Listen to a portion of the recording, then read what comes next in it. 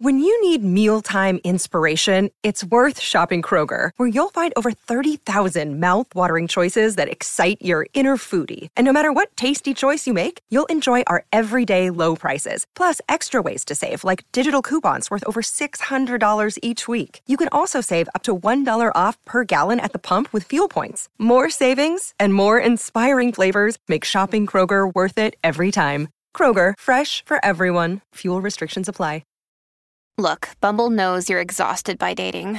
All the, must not take yourself too seriously, and 6'1" since that matters, and what do I even say other than, hey? Well, that's why they're introducing an all-new Bumble, with exciting features to make compatibility easier, starting the chat better, and dating safer. They've changed, so you don't have to. Download the new Bumble now. This is Optimal Relationships Daily, episode 1350. Prepare your relationship for new baby. 5 things to consider. Part 2, by Alicia Janney of modernlovecounseling.com. Hello, everybody, and welcome back to Optimal Relationships Daily.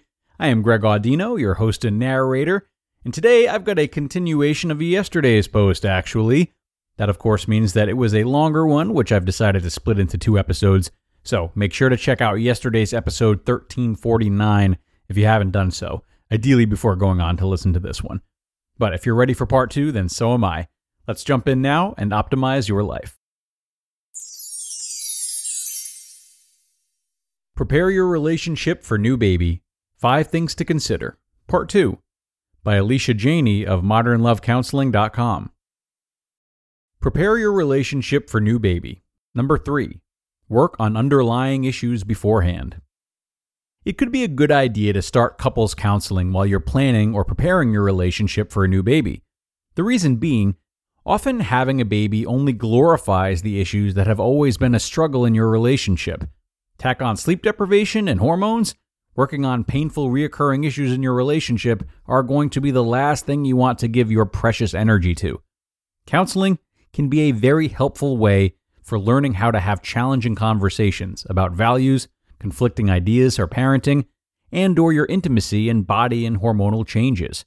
It's important to realize that having a baby only illuminates issues versus mends them, and even if for a period of time those issues go away, they will most likely resurface while the two of you are struggling with managing any downtime, which can be frustrating. Prepare your relationship for new baby. Number 4, working on letting go of control. Again, cliche, I know, but this is a big one. If you're a type A, disciplined and planned out person like I was, and especially if you're going to be carrying the baby, it is crucial for you to learn how to relinquish control, as well as refuse responsibility of all the things you can't. This is a tough one, because maybe your entire life you've been in control of your decisions and body and it's served you well. Unfortunately, being pregnant and the actual labor process is often never as you plan. Your baby's temperament or needs are often never as you plan. Again, something I and we learned the hard way. We thought we could control the outcomes of everything and keep our lives totally the same.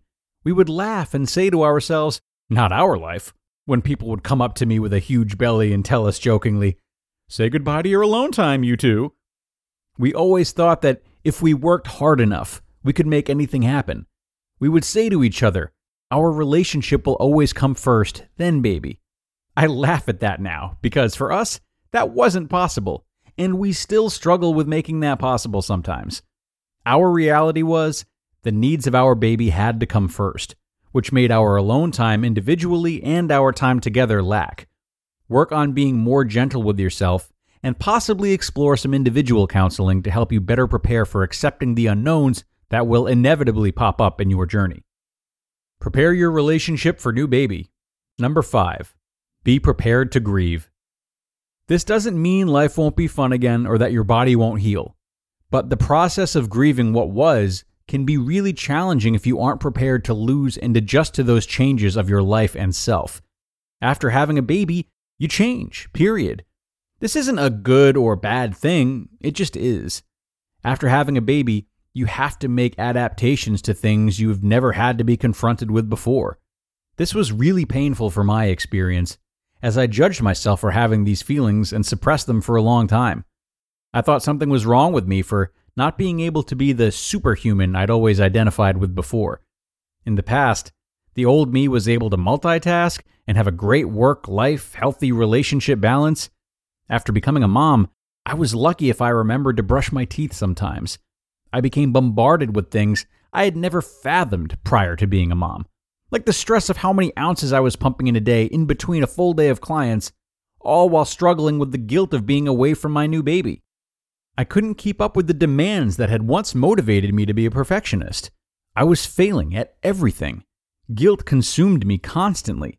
I stopped cooking meals from scratch or going to yoga weekly as I once loved to do.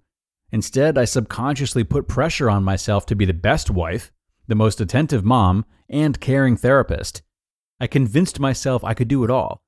It was almost as if I was suffering from an identity crisis as I was secretively failing to accept my new body and my new life, while I literally couldn't tap into myself again.